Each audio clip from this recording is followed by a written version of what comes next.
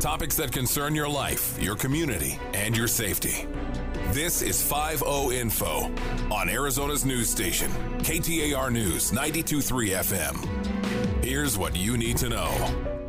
Hello and welcome to the Phoenix 5-0 Info Show. I'm your host, Lieutenant Vince Lewis with the Phoenix Police Public Affairs Bureau, once again coming to you from downtown Phoenix at police headquarters. And today, I'm still with the co-host, PIO Sgt. Robert Scherer. Just the two of us today, boss. Yeah, we're flying adieu Yes. right now, as they say. I like that. Hey, in seriousness, I want to talk about a recent development in a very old case, a cold case. And by cold, we've termed cold to mean when does a case go cold? So a case actually goes cold. It's kind of dependent on the investigator, I'll be honest with you. In this case specifically, this meant so much to the original responding case agent that she didn't let this case go until she retired. That's when this case officially went to a cold case. So it kind of differentiates. Really, it depends on a homicide and how much activities left to do, how many leads there are, and a time frame after, a year and a half or so after a case is no longer actively being worked, if you will. There's no other leads. Everything's exhausted that we can do at that current time, investigation-wise. So these cases, when they go cold, they don't go in a box on a shelf and get forgotten. No. I mean, they're homicides, the pinnacle of I don't want to say the pinnacle of crime, but investigation-wise, it's that peak element within our investigation bureau. So we don't let them go. We always honor those victims. They're no longer here. So we have a cold case unit that's dedicated to those cases, and it's always a good idea to put fresh eyes on any of these. Start from the beginning.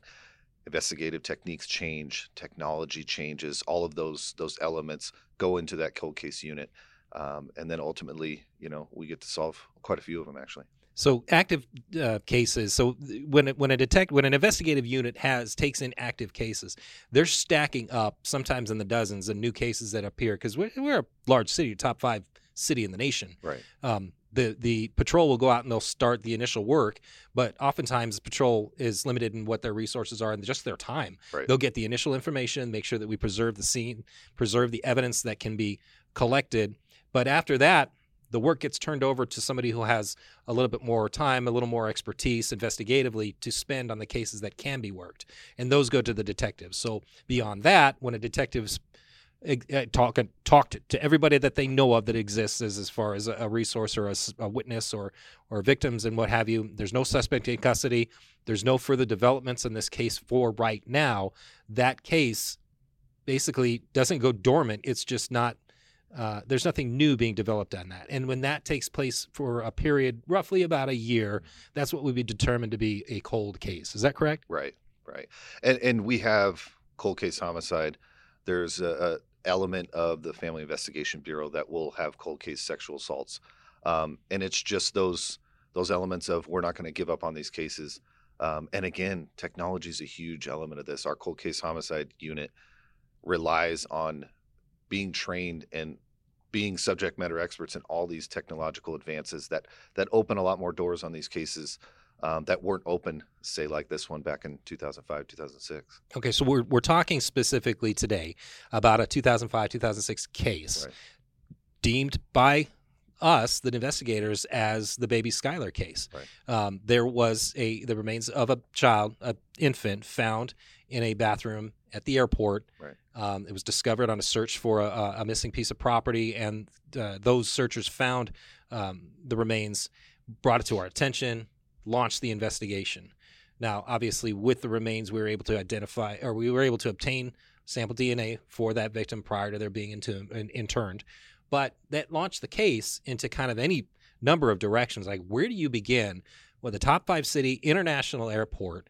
So many people coming through on a daily basis, not to mention on a holiday where that number gets, exponentially larger. Right. Where does one really begin with that? I'd imagine we look at surveillance. We try to figure out, what flights were coming through, who was on holdover, but I can't imagine the amount of people that could have potentially come into this restroom or had some type of knowledge. Where I know you can't get into specifics that we can't release, but How do you wrap your head around starting an investigation like this one? I thought about this when I first started looking into this case, when we were prepping what we were doing with it. The amount of just people that's Terminal 4. It's not like it's a small terminal off to the side where a couple hundred people go through.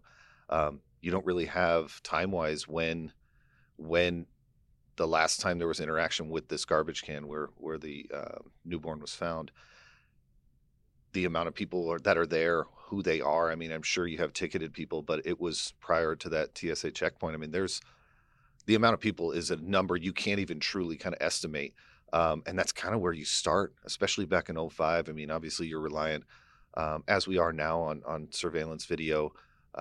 You collect as many names as you can.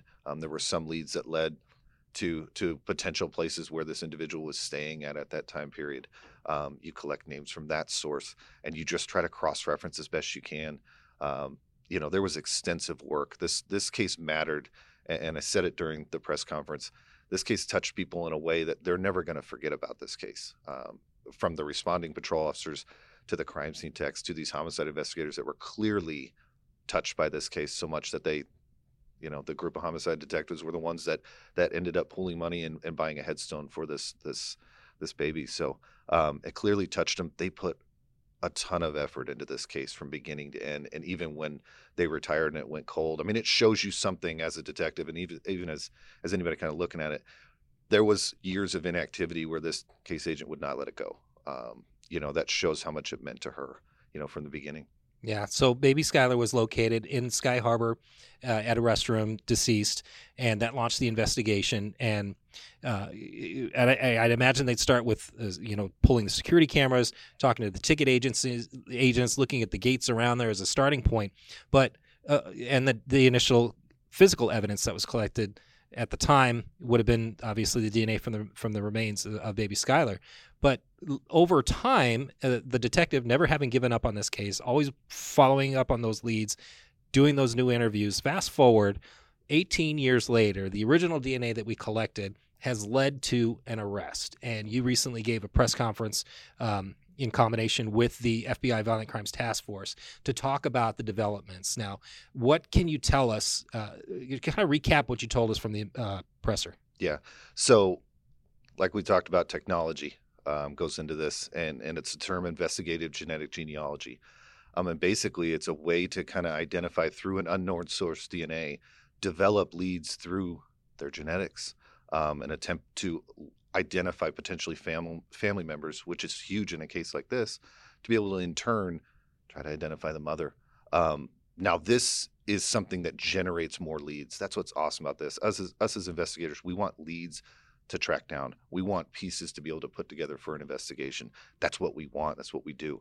And this kind of cooperation with the FBI Violent Crime Task Force allowed us to be able to do that, generate these leads and get things we can track down, which ultimately led to identifying the mother in this case. So talking with PIO Sgt. Rob Scherer about the Baby Skyler case and the recent development, the arrest that was made, suspect identified, located, and being held for extradition and out of state. So the DNA that was originally collected, I don't imagine it's like there's a DNA machine that we put DNA into and it spits out mother, father, brother, Right. sister, uncle, grandparent.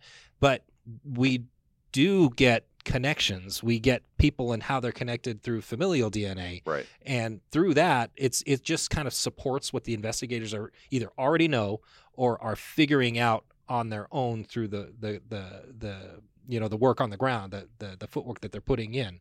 Right. So DNA is it a magic solution? Is it a crystal ball, or how does it work to supplement what the officers are figuring out through their own work that they're putting in with records and interviews and so forth? Yeah. How does DNA supplement what the detectives know?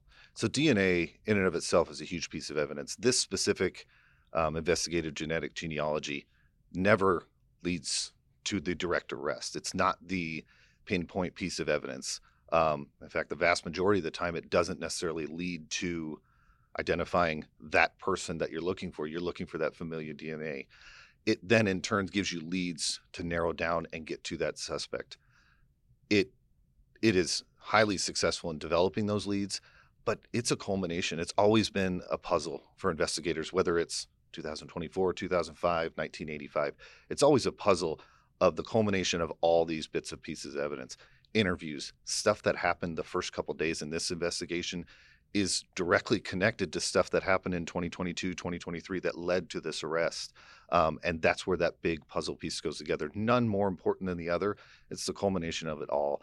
DNA is a huge element in this case, but there's interviews, there's surveillance video, there's, elements from Sky Harbor Airport that day, elements from potentially where this person stayed. All of those things come together to specifically identify that person and then ultimately, effect an arrest and hopefully prosecute that person. So let me know if you can answer this, but there was a sketch that was released, a sketch of a potential mother of the child, right, that we were looking for, the deceased child that was found at the Sky Harbor Airport in 2005. We named her Baby Skyler. There was a sketch that was provided. Can you tell me about where that sketch came from and what we learned? So that was actually a sketch that was produced by Parabon Labs, and it was actually from the genetic profile of what they believe the mother to be. So it was kind of pulled from that. We don't specifically have an updated picture of the mother at this point because of certain rules with Washington, the state of Washington, and when they release pictures, but for comparison's sake. But that's how that generated. It's one of the first ones I've seen, to be honest with you. I've been part of that task force and been in investigations for 15 years, and I've never seen that. Usually sketches are our artist puts it together.